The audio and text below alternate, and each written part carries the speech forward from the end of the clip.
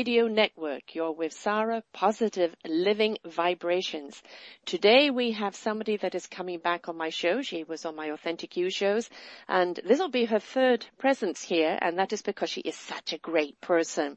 This is Jeanette DePatty, aka The Fat Chick. She's a plus-size certified fitness teacher, marathoner, triathlete, author, public speaker, I heard opera singer, who has spent nearly 2 decades helping thousands of people who haven't exercised in a while, or maybe never. They learn to love their bodies and learn to love exercise again. In her roles as a vice president of the Association of Size Diversity and Health and spokeswoman for NAFA LA, Jeanette advocates for the health at every size approach to wellness. Jeanette released a book and a DVD, The Fat Chick Works Out, fitness that's fun and feasible for folks of all ages, shapes, sizes, and abilities. She has recently teamed up with Rhian Chastain to release a new form for exercises of all sizes, fitfatties.com. You can learn more about Jeanette and her local remote personal training programs, books, DVDs, blogs, and so much more. And you may have actually come across her in Manhattan doing a flash mob for menopause, which I think is absolutely brilliant. I enjoy having Jeanette on the show every time, and I look forward so much to her being here today. Hello, Jeanette, my darling. How are you doing? Oh, I'm terrific. Thanks so much. That's great. So how about, I want to get straight into this flash mobbing. And when I first saw that on Facebook where everybody, the hot flash mob, I thought this was absolutely perfect. Not only you were bringing awareness, but you're just allowing people just to express. And how did that come about? I went to a speakers conference and I ran into a woman there, Dr. Eve Agee, and she speaks and writes on menopause issues. And we were just drawn to each other, and it was those things where it's like, I really like, how can we work together? And at one point I thought, well, we could do hot flash workouts and different things, but almost simultaneously we looked at each other and we said, hot flash mobs. We need to do hot flash mobs.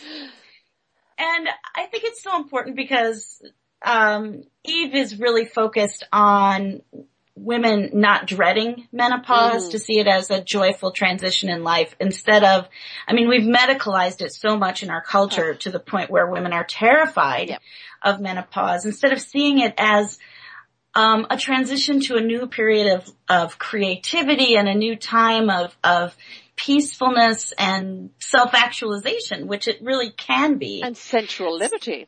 Let's not forget Absolutely. that. Absolutely. But some of the things that help you through menopause, any challenges that might happen, are a positive attitude and physical activity. So and a good social network. So the hot flash mob really kind of brought all of those things together. And we set up the hot flash mobs in several cities throughout the country. I choreographed a dance called the Menopause Mambo, which you can see on my YouTube channel. It's hilarious. So the women just learned the Menopause Mambo from watching the video. And the big one we did was in New York City. So, and that was very exciting. Shut up. Sorry, dog interruptus. Please go on. Canine interruptus. Right? Woof, woof. Exactly. She just wants her spot in the limelight today. Oh, sure. So anyways, we set up this hot flash mob in New York, and it was a true hot flash mob. We the authorities, nobody knew that we were coming, and we had been chatting up the police in the area for a day or two beforehand, right? Because they can shut you down pretty quickly. And so we went out there with our music and we just did it. And it was like about 5 seconds in, the policeman walked over to the camera crew and he's like, how long is this going to be? And the camera crew said 2 minutes and 30 seconds. He's like, okay. And we were we were very careful not to interrupt traffic or anything like that. And so afterwards we had a big hug and it was a wonderful time. But the funny thing is we went up to the policeman and we were like, thank you so much for allowing us to do this. And he's like, are you kidding? He said, my wife is menopausal. There's like 30 menopausal women here. I'm not going to mess with y'all. I'll take down a hardened criminal. No problem. But you ladies just do what you're doing. We don't want any machetes coming out here. Seriously. Oh, wonderful, wonderful. But that actually kind of hits on something, doesn't it? We talk about PMS, we talk about menopause, and then automatically people associate kind of women gone wild, but not the right kind of wildness, and machetes and knives and run for your life. And it doesn't have to be like that, right?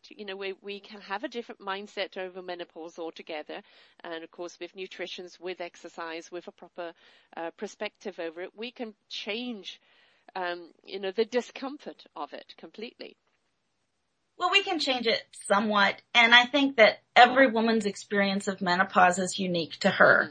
And in some cases, there are real physical and emotional challenges that come with menopause. And it's important to get the right support to cope with that. But it doesn't have to be that way for everybody. Some people have a wonderful experience of menopause. And so just going into it with a feeling of dread is really kind of counterproductive. But I mean, I don't want to minimize it. It can be very challenging for some women. But those things, nutrition, good physical activity, a good social network, a good family support, these are all things that can make a huge difference. Don't take things seriously either. Everybody else is going to go through it too. As you say, having a flash mob, making light of it. Yes, this is what it is, but I think the moment you start taking, seriousness away from something and lighten it up, it's for some people, yes, it's uncomfortable. You can give them that support. And for other people, I was very lucky. I had the hot flushes, but I never had those kind of sweats that would break up and hit people 50 yards away, which I know I had some friends that were like that. And then, I'd have the hot and cold through the night, blankets off, blankets on. But for the most part, I was lucky. But, I haven't been lucky with the other all my life, so I thought I had to be lucky somewhere. So. Yeah. Sooner or later, you got to get a break, yeah, right? Exactly. So I kind of got a break with this, and for me, at 50, it stopped, and that was it. And, the benefits of. And that's, again, what I think people... I had a show on earlier today where we were talking about retirement is the death of people. And, we need to be proactive. We need to be productive. We need to keep our minds going. And our minds need to be kept going by our physicality. And that, this is where you come in so beautifully, is that you address people. It doesn't matter their physicalities, their shapes, their sizes, whatever, whether it's just lifting up their arms or whatever the case is, do something, right? Yeah. And that we can find that something that suits us within our own limitations and make us feel good about it, and at the same time make our bodies feel better. So let's hit on that a little bit more about, exercising, especially if you have maybe a disability or, obstacles in your way. And let's take disabilities. There's a lot of people with fibromyalgia. The things I can do is I can walk and I can swim. Climb anything, I can't do that. Aerobics, I can't do that. But I can go out with my dog and walk every day, and when the weather is nice or I can get to a pool, I can swim. So these are exercises that are doing me good, and they make me feel good because I'm doing them. But, what else have you got to add to that for the people that are, with things like arthritis or fibro or any of those things? Yeah, I work a lot with students that are coping with chronic pain. And in fact, I'm in the process of developing a whole new set of workouts specifically for people coping with different kinds of chronic pain. I'm working with Dr. Paul Christo, who's a renowned Johns Hopkins pain specialist. And we're putting together some progressive workouts. The key is that you have to tailor your workouts to what your body can do. And it's not going to be the same every day, especially if you're coping with chronic pain. You're going to have good days and you're going to have bad days. And I think if you can go into the workout without preconceived notions of where your body is going to be that day and just be quiet in the moment and listen to your body, you can find a way to move your body that's going to make you feel better. Mm-hmm. I think one of the big challenges with people coping with chronic pain is that you tend to go into it on a good day. Mm-hmm. You have a lot of adrenaline and you do too much too fast. Yeah. And everybody has that problem, but people with chronic pain, especially with things like fibromyalgia or arthritis, you feel great while you're doing it, and then the next day you just can't move, right? At all. Like you can't get to the refrigerator to get a bottle of water. You're just done. Yeah. And I think that's one thing, with my online coaching, I do online Skype workouts with people, and very often we start with very simple things like posture and muscle balancing and isometric exercises. If you're coping with a chronic condition and you haven't exercised in a long time, aerobics may not be the place for you to start. It really may not. Yeah, exactly. It could be very detrimental. And a very light system of weightlifting or resistance training can be very helpful.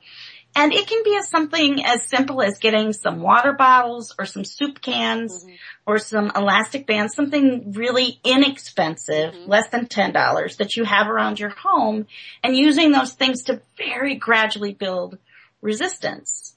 But if you don't do anything, it tends to degenerate and you tend to freeze, and that's not helpful. But I think so many people have had the experience of working out with a trainer that has no idea what they're going through and can't relate to what they're coping with and expects too much of them and doesn't know how to encourage them at the level they, are currently experiencing. Yeah. The last time I had the flu, I had a really horrible flu, and I had a fever of 103, and I was very, very ill. But in a way, I took it as a blessing because I thought, well, on the pain scale of 1 to 10, I'm at a 6. And there are clients of mine that have days that they're at an 8 to start. And so I was like, okay, I need to get this in my head that this is what my clients feel like. I mean, they don't have the flu, but in terms of the pain level, this is where they are. And I think a lot of people have not made that connection in their head, like what an 8 on the pain scale feels like.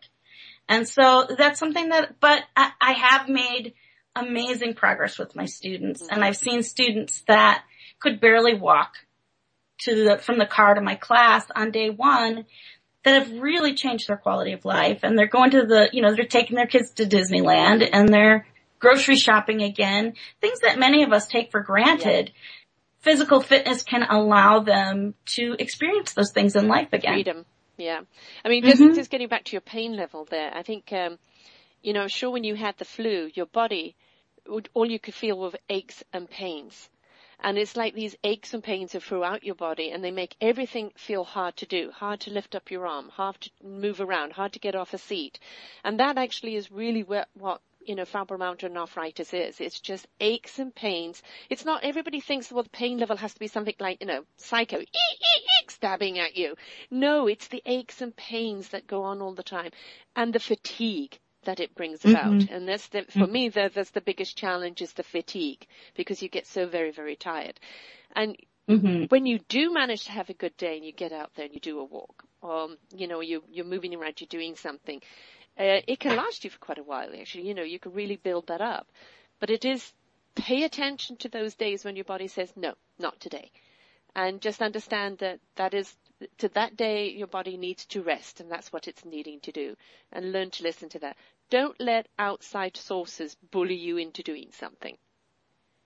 Right? I think that's true. And a lot of times I work with my students and myself on the notion of listening to your body on the whisper, right? Because your body will say, excuse me, no, I don't think that, and you can ignore that for a while, and eventually your body will scream. Yes, right? There will come a point. Come on, yes. It's like, red alert. But if you can listen to your body on the whisper, if you can listen to your body when it's quietly letting you know, you're going to be way better off in the long run. Yeah.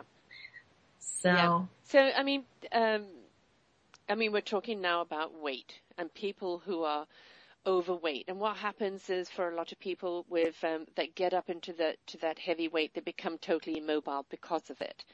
And I've known a lot of people. I know a few people in my neighborhood that have started on various different type of programs, and they've lost the weight and the freedom that they get from suddenly being able to actually move and go for walks and do things.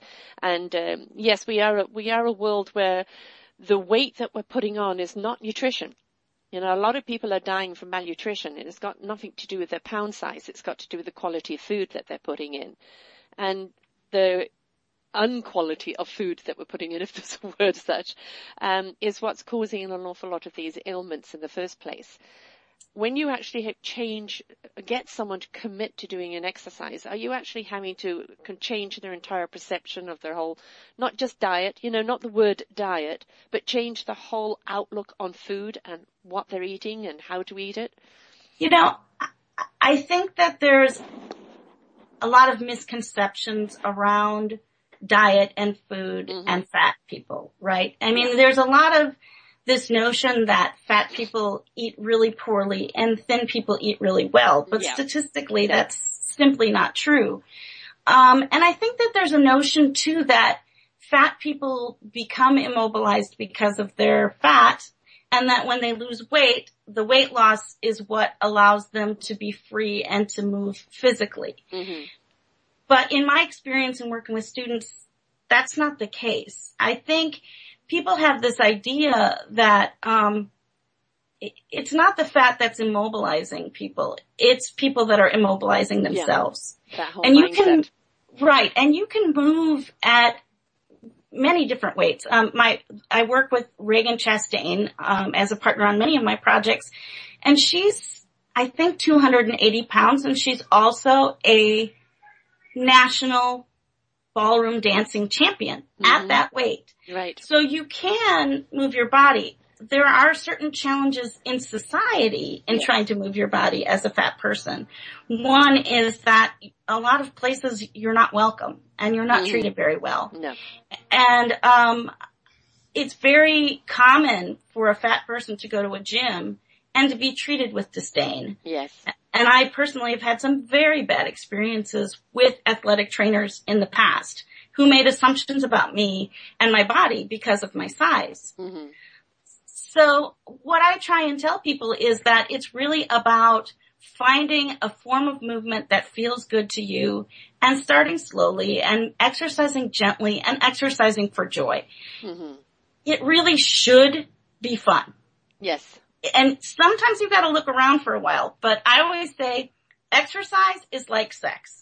If you're not having fun, you're not doing it right. Okay? Exactly. Or you're doing it with the wrong person. Or you're doing it with the wrong person or in the wrong place but just and that's another thing though, right? Exercise is like finding a right partner to do it with. When you're with somebody that isn't going to pass that judgment, that's somebody that isn't going to, I'm afraid the show, what's that weight loss show? Oh, The Biggest Loser. Yes. For me, I hate watching that because, it feels like they're bullying people all the time. Well, they are bullying people. Right. Let's it's, to me, it's like a form of abuse, and they're making people feel, useless for being big. And, what about the psyche and how they got there? Is it genetic? Is it something that has been, situations of life, because we are emotional people. And I know for me, I gain weight when I'm emotionally stressed. And it doesn't matter, nothing to do with what food I'm eating. It's just my body turns it into fat. And I just don't feel there was any psychological approach to anything. It's just like bully, bully, bully. And then you look at the track record and how many of these people gain back again. And, I think finding somebody you can trust in, like yourself, that isn't going to judge, that is going to commend you every time that you even, make one milestone, or even doing it with a partner, somebody that you can trust and do it along with, or going for walks with, that isn't that judgment, is very, very important because of society's judgment that keeps pasting on people. Find someone to do it with. I think that's really true. And the thing is, you need to spend time to do some research and see what works for you, right? Mm-hmm. If you marry the first man you meet, chances are not really so good, right? Nope. But in terms of exercise, a lot of people do that. They try one kind of exercise. It doesn't like ring their bell in the disco euphemism. Right. And so then they're like, well, I hate exercise. Well, I think you have to explore and you have to try different things.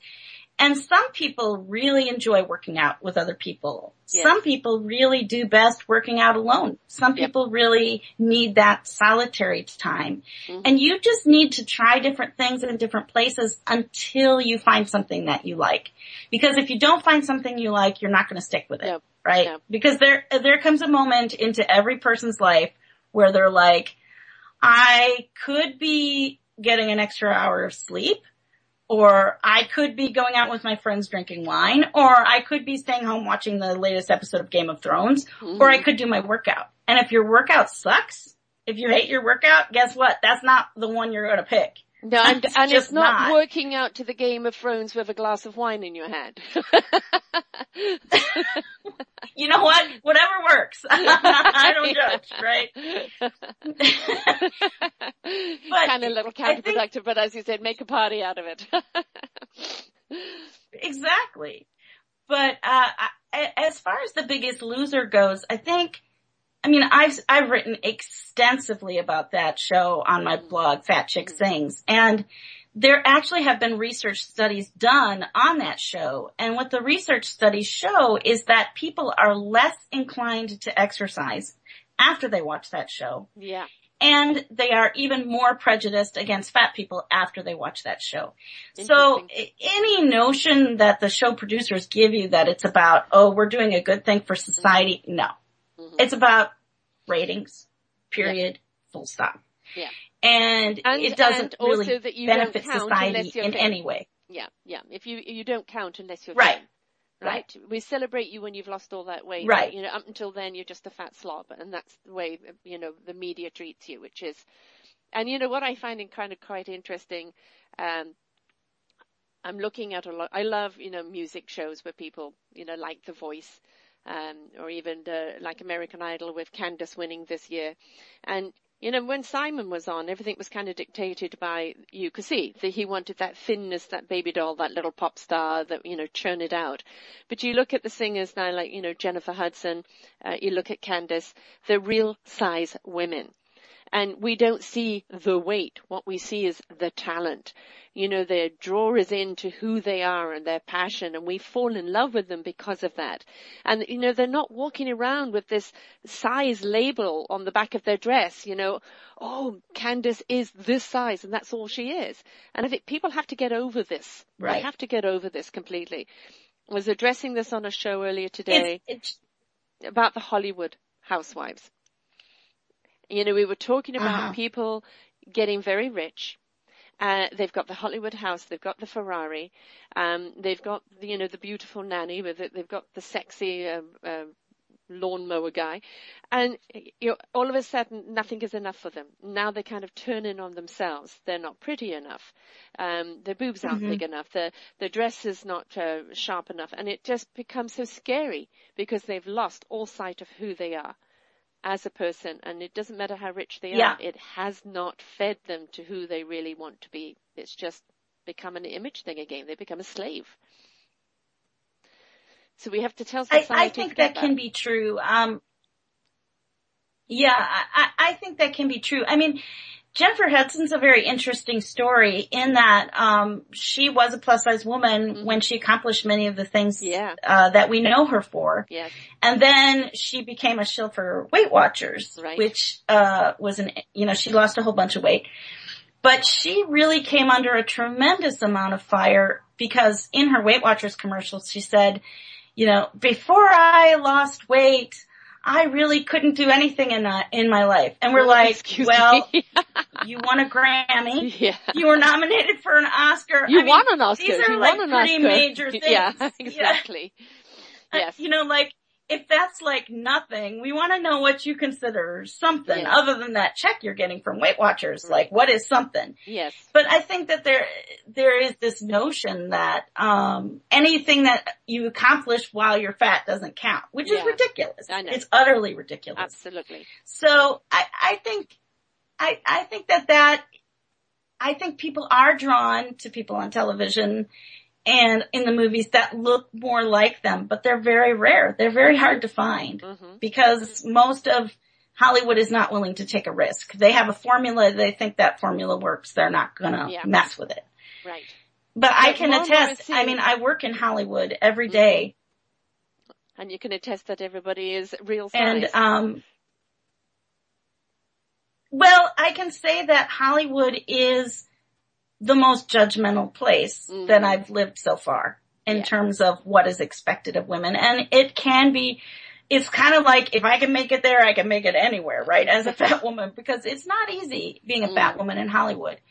But it's my path. It's the path that I'm walking on, and I'm gonna boogie on down that path. Exactly. That's fine with me. Re-educate people out there, that we have to change the stigma. I mean, you look at anywhere else in the world, there isn't this kind of stigma. But Hollywood, I mean, even New York is so very embracive of all genres. So it's absolutely, the box of chocolates when you're looking at that is just very diverse.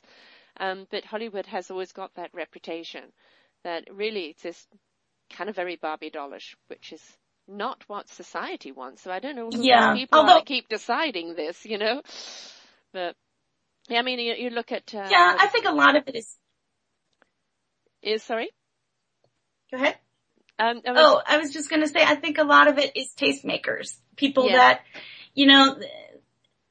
people who want to reinforce this notion are thin people because they like the privilege that comes with being a thin person and the assumptions that come with that. Like, thin people are often perceived as disciplined and healthy, and they may not be any of those things, but the perception is that they are, and they enjoy that perception.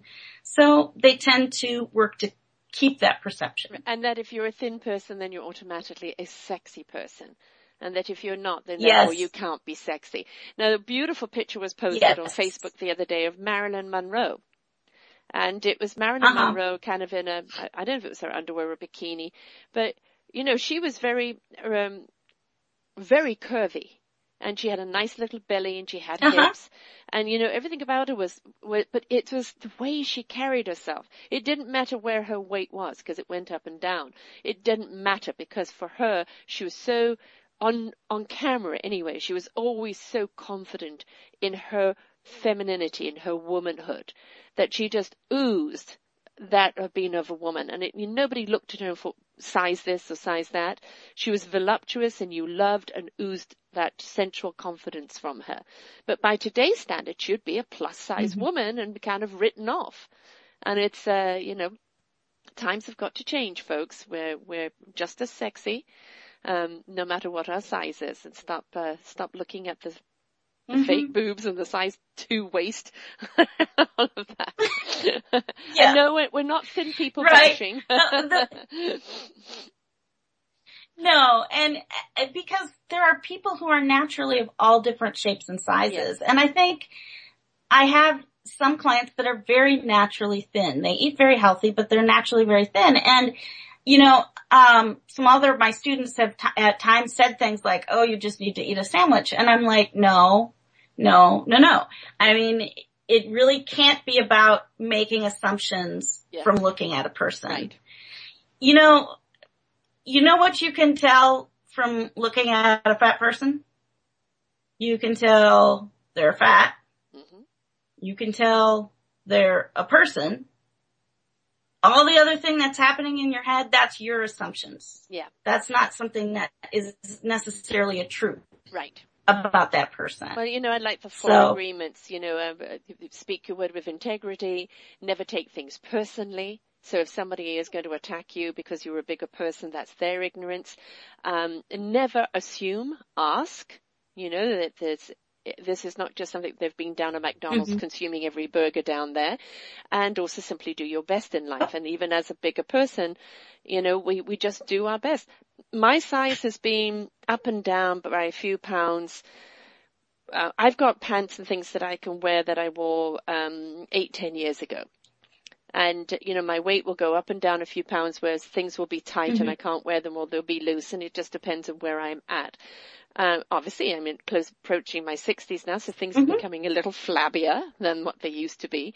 And because of my fibro, I really can't do any heavy weight training or anything like that. But you know what? My body is the encasing of everything that I am. And I can't honestly say I love myself if I don't learn to embrace and loving my body, because my body is who I am as well. So self-love is something that is absolutely imperative for the survival of mankind.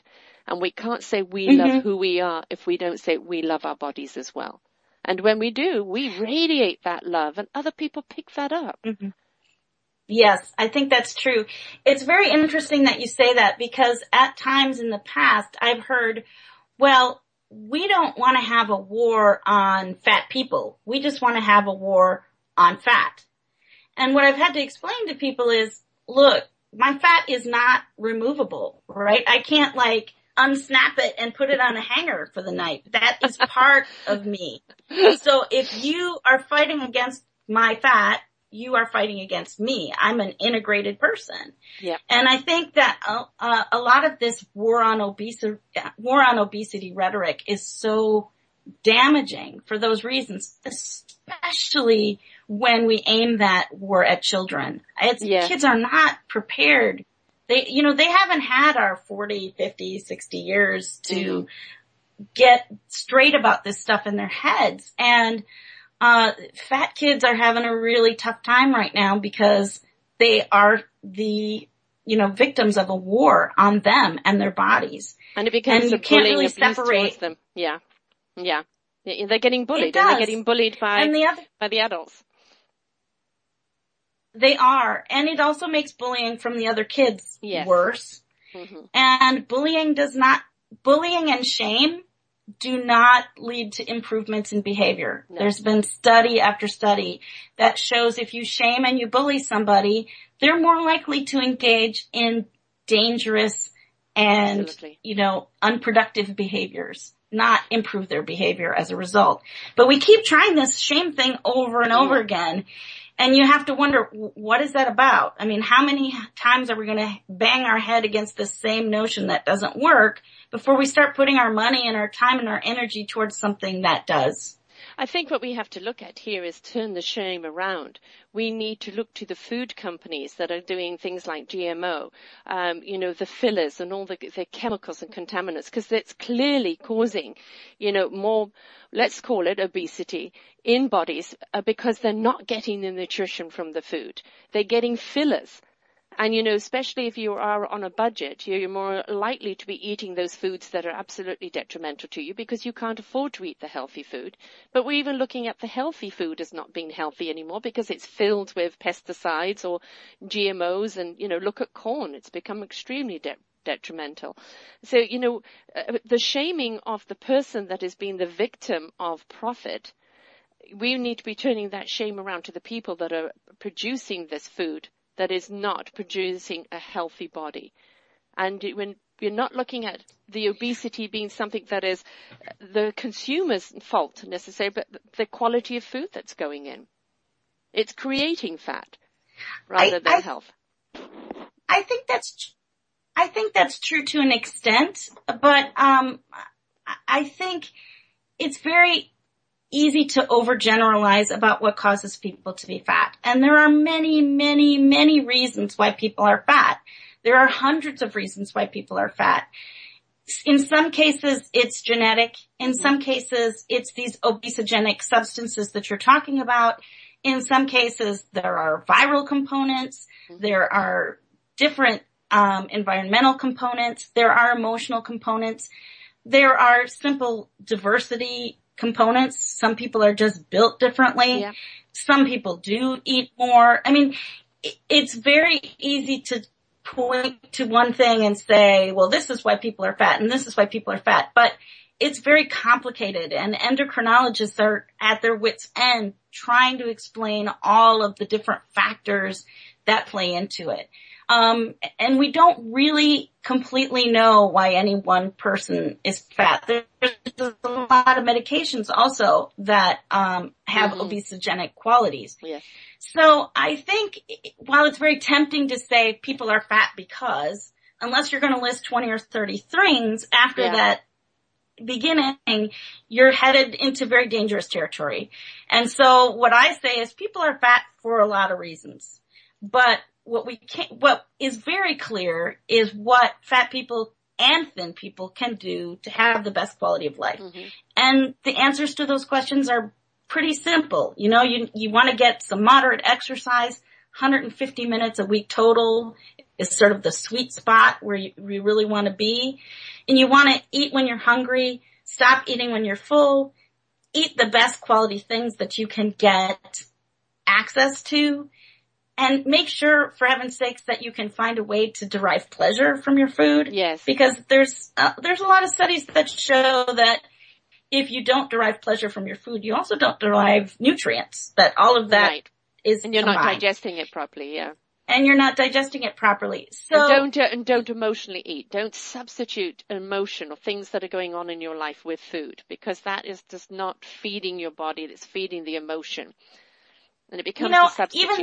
Even that I'm careful about, because unless I am able to provide somebody with an alternative coping mechanism, that might be the coping mechanism that they're dealing with right now. And I can try and steer them towards coping mechanisms that are more productive, but at the same time, just telling them you can't use this coping mechanism anymore isn't always productive. I mean, it's really part of a whole thing. And, everybody emotionally eats sometimes. Everybody. That's a normal part of life, right? Whether it's eating because you're at a party, eating in social situations, eating because you feel happy, sad, bored. Thin people do these things as well, and this is a normal part of life. It's when it becomes your primary coping strategy that we need to look at other coping strategies that we can use to substitute for that coping strategy. But I think even saying emotional eating is bad is an oversimplification. And I annoy people a lot, right? Because they want me to give them these 3 things that are very pat and explain everything. But our bodies are wondrous, complex machines, and we only understand so much about it at any given time. So again, it's about listening to your body and being kind to yourself as you go through the process of finding a better quality of life. When you find people have become more active and become happier in their own lives and start embracing themselves, do you find that their exercising ability goes up, and do you actually find that the weight naturally starts changing in their body? Muscle toning, or maybe they drop some weight? Because I find that when I'm happier, my body will automatically lose weight and has more energy. If I'm not happy or if I'm stressed, my body will shut down more and I'll start gaining the weight because it seems the chemistry in my body changes. So do you find that as people start stepping out and start exercising and start feeling better about themselves because they're doing something for themselves, that it kind of triggers that whole feeling of good about themselves that starts changing their body, not just from the exercise, but from the chemistry within?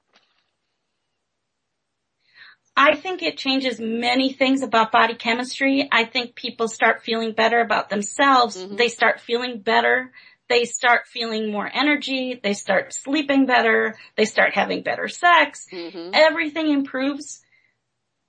But weight doesn't always change. In fact, most of the time, weight does not change very significantly for most of the people that I see. Even people who have made tremendous life shifts, there are a few people who are genetically predestined to drop that weight when this chemistry changes. And there's a lot of people who don't drop a lot of weight. Their body makeup, their body composition may change. They may build more muscle tone. But I think this notion that when you're right with the world, the weight will come off is true for some people. And it's not true for everybody. And I think the real danger of having that notion is that In many cases, being fat is seen as a mental illness. It's Yeah. seen as a sign of a mental illness. And I think that's a very dangerous road to go down. Because weight is weight. It's one thing. And it may indicate that a person has mental problems or psychological problems, and it may not. It's not cut and dried. So don't address the weight. The thing is if you're helping somebody, don't immediately target in on the weight and say, well, you're overweight and by losing weight, you've got to solve all your problems. Get to the root of the problem first. Find out if it is genetic. Find out if this is just the way their body is meant to be. Make the person happier in their own lives and more productive. Whatever their weight's going to do, it will do. Wherever it's meant to be. Exactly. It's and, like with me. I mean, I've got doctors telling me I'm too big. They tell me I'm a big frame, I'm tall, but they're telling me I'm too big, I'm too heavy. I've been this weight, as I've said, for years, within a few pounds up and down. My body seems to be quite happy with it. I have lost a lot of weight where I was at least, 2 sizes smaller there for a while. And that was all very nice, sexy clothing, all of that. But my body went back up to this weight, not because I overate or did anything different. This is where it wants to be. This is where it's happy. So, we have to accept our bodies where they are, where they want to be happy. I think that's true. And that's a really important reason in terms of why I call myself the fat chick. Because people ask me this all the time. Why do you call yourself the fat chick? And one of the reasons that I call myself the fat chick is that I want to get across to people that exercise and fitness looks different on different people. And I think the fitness industry has sold us this notion that if we exercise, we're going to look like this fitness magazine cover model. This is what the fitness industry promises us. Right. And for a very small percentage of the population, that's true. For most of us, we can exercise all day long, every day. We're never going to look like those people on those magazines. Right. Even those people on the magazine covers don't look like that. They've been airbrushed and photoshopped and whatever. But I think what happens is the fitness industry says, if you do this, you're going to become a thin person. And it's kind of like if you want your kid to clean his room. Yes. And you tell him, if you clean your room, I'll give you an iPod, right? You promise an iPod, that kid's going to clean his room because he wants an iPod. But if at the end of the day you say, well, you didn't clean your room well enough, so here, I have this nice educational pamphlet on manatees. Well, after a while, if the kid thinks he's going to get an iPod and he gets an educational pamphlet, he's going to give up on the whole notion of cleaning his room. He's like, forget it. Yeah, you promised something. You promised me something that I can't have. Yeah. Yeah. So I try to make it clear to people that there are many, many benefits from exercise, and it helps every aspect of your life. The thing that exercise is really bad at is turning fat people into thin people. Yeah. It's really not very effective at that thing. So I try to be very upfront with that so that people can appreciate the benefits that are coming in instead of giving up because the thing they were promised doesn't happen. Yeah, because you're not about weight loss at all. You're about physical and mental health coming through exercise, feeling good about oneself, embracing who you are for who you are, and just having a better quality of life through movement, which is if we all start from that level, again, if it ends up, we lose some weight, we tone some muscle, fantastic. That's what our body wanted. But most of all, it's getting through the day, isn't it? Having that energy to feel good about yourself, to go and participate in life and know that you can do that. And that's really where the exercise is. Who cares? I mean, how many 60s or 70-year-olds do we see running around the beach in bikinis? It doesn't matter how thin they are at the time. We all start to sag at some point, and they could do with a little more weight on them to fill it out, And, we've got to get over this fixation of what we deem as a perfect body and start really looking into what is a perfect soul, a perfect heart, and somebody that lives in authentically an embracement of love and who they are. And that positive vibration that they exude because they believe in themselves and in life. That's who we need to embrace and not this fixation of your tag and your weight size. Though we have summer coming up. Do you actually find for certain people that it is harder in the summer? That because of clothing that becomes more of a we can hide in the winter in the clothing, but in the summer you've got all these bikini bodies around, especially as you're in Hollywood. Yes. I think that it becomes an issue for a lot of people, and they're fixated on, getting ready for bikini season.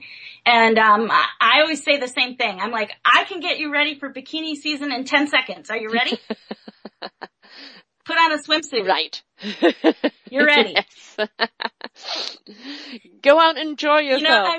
It's really more, it's a mindset. I live in Southern California. I'm not going to stay covered up because somebody thinks that my body doesn't look acceptable. Forget that. I'm going to put on a swimsuit and I'm going to go splash around and I'm going to go live my life. And that's what I tell people, that if you want to get ready for swimsuit season, buy a swimsuit. Done. Yes. That's don't it. Don't forget your sunscreen. Go swimming. And that's all you need. The swimsuit, the sunscreen, and the beach. And your sunscreen, right.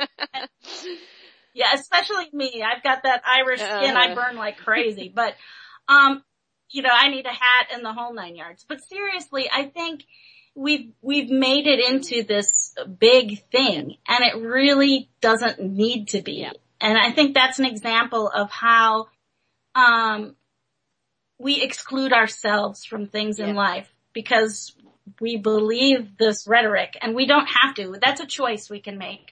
We can choose to say, I've heard your assumptions and I will substitute my own, which is get out of my way, I'm going swimming.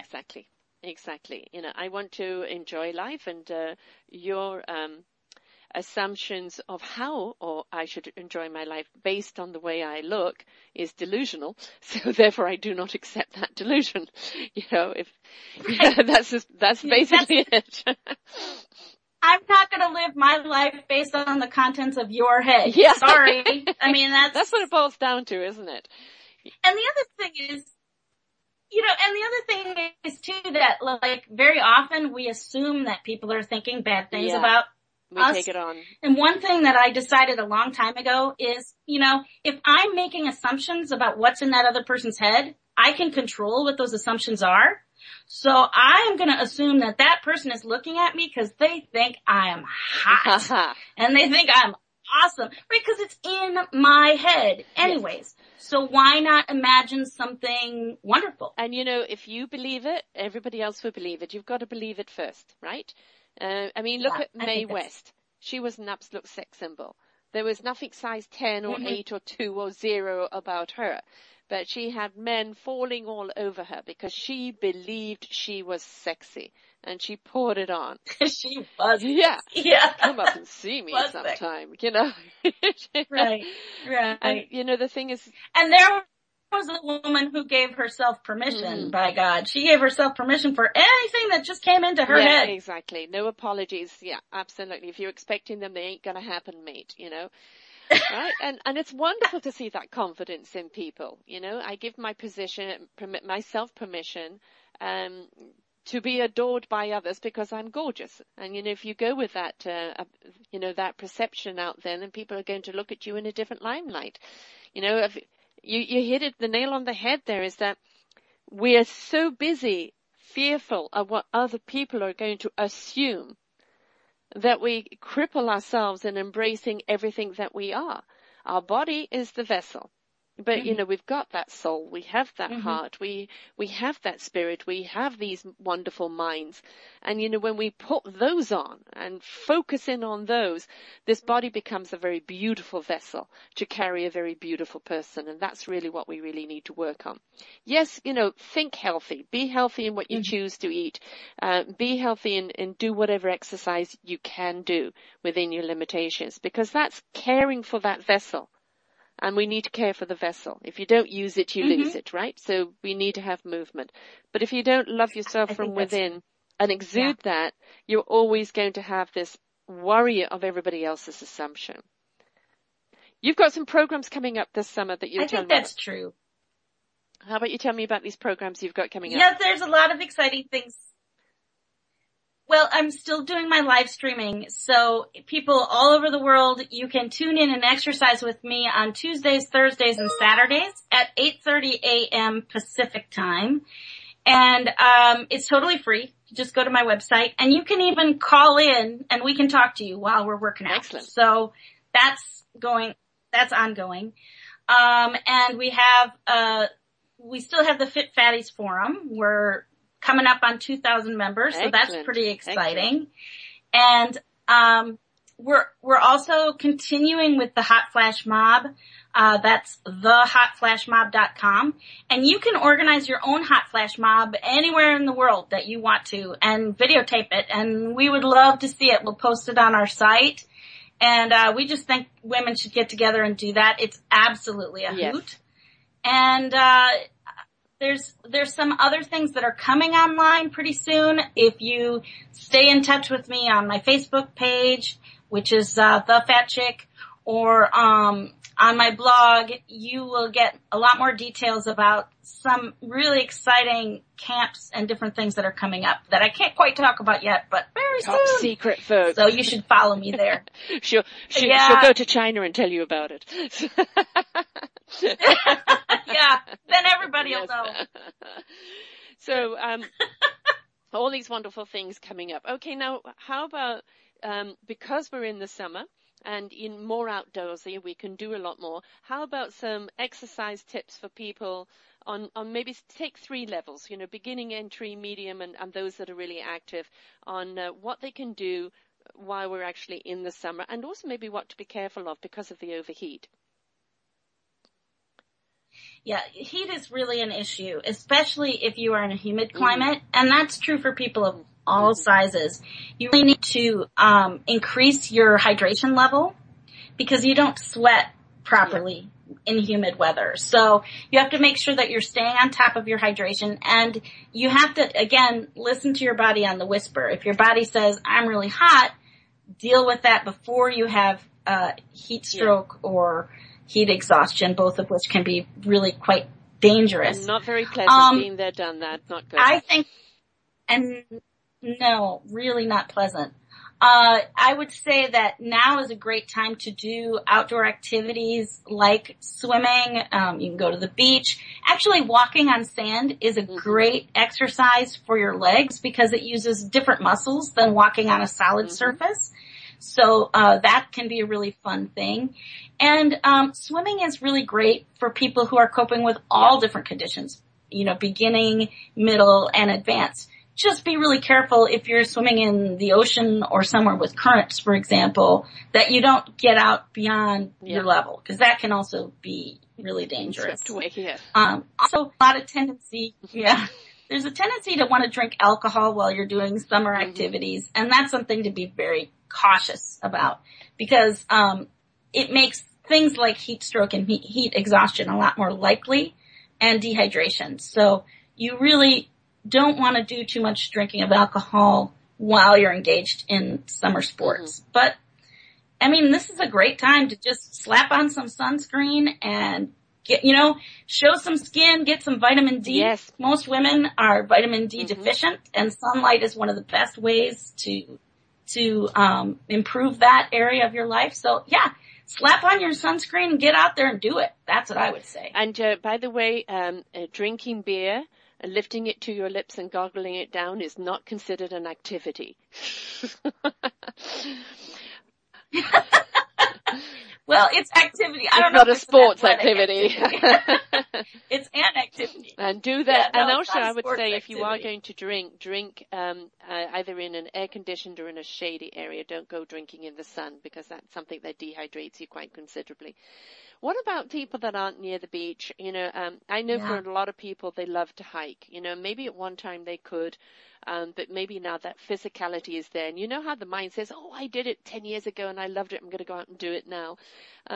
It's they climb things or they go over things that are just a little bit too adventurous. Have you got any tips for people that prefer to hike rather than beach? There are hikes for every level, right? Like in any town that you can name, there's probably a half-mile completely flat hike somewhere that you can take, and you can still see a lot of nature, but it's going to be a safe environment. And one of the things that I am also going to suggest people be really careful with is a loop trail, right? A loop trail being that you have to finish the entire trail to get back, because it's real easy to get halfway and not have the energy to get back. So what I tell people is when you're starting out, you want to do out and back and you want to do it a short jaunt that is close to civilization, right? So the most important tool you can use as a hiker is a fully charged cell phone. Yes. You should always have a charged cell phone, and keep an eye on whether or not you have reception. But you want to be able to call somebody if you're in trouble. You want to let people know that you're going on a hike. But if you, for example, we have a hiking trail. It is 1.5 miles long, but it is also about 5 steps from a major street. So you just go up the steps, and if you need help, you can find help.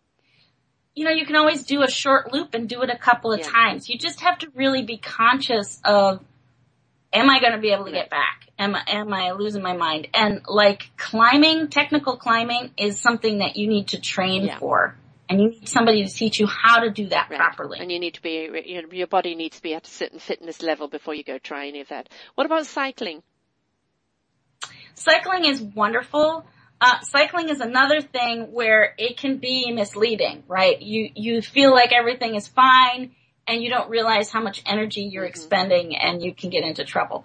Now cycling is great because it's a non-weight bearing exercise. So for people who have joint issues, cycling can be better.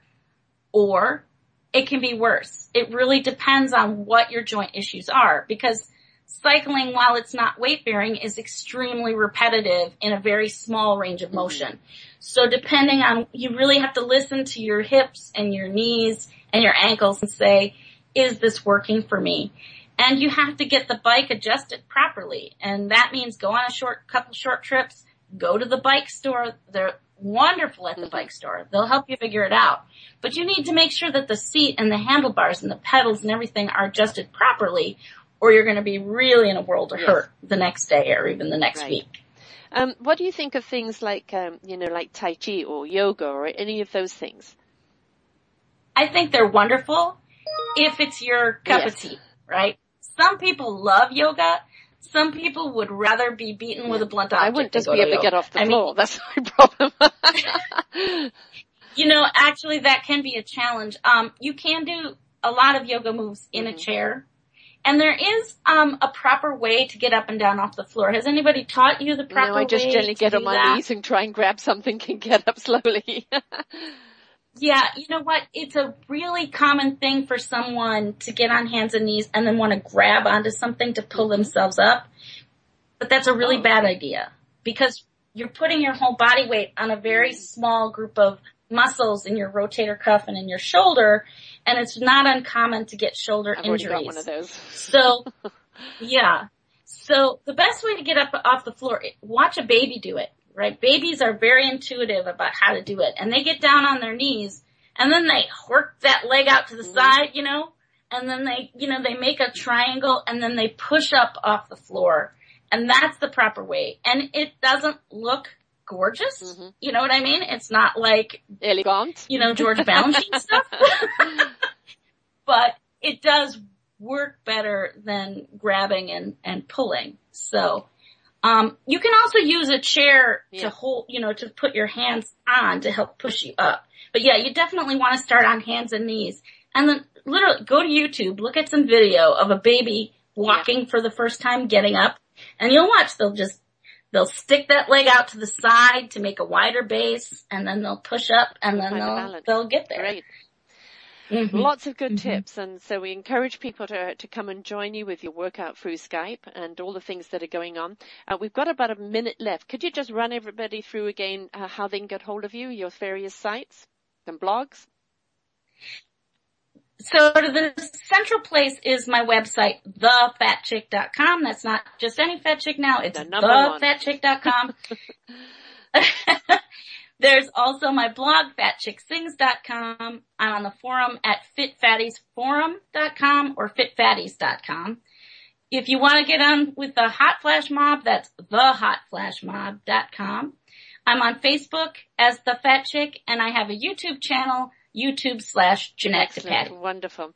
And as I discovered today, she's an opera singer as well. So we hope to actually have some music on her, some music from her recovering opera singer. Well, we want her out of the recovery and into sing for us one day. So when we get some of that music, we'll make sure that we have it on our station for all to enjoy.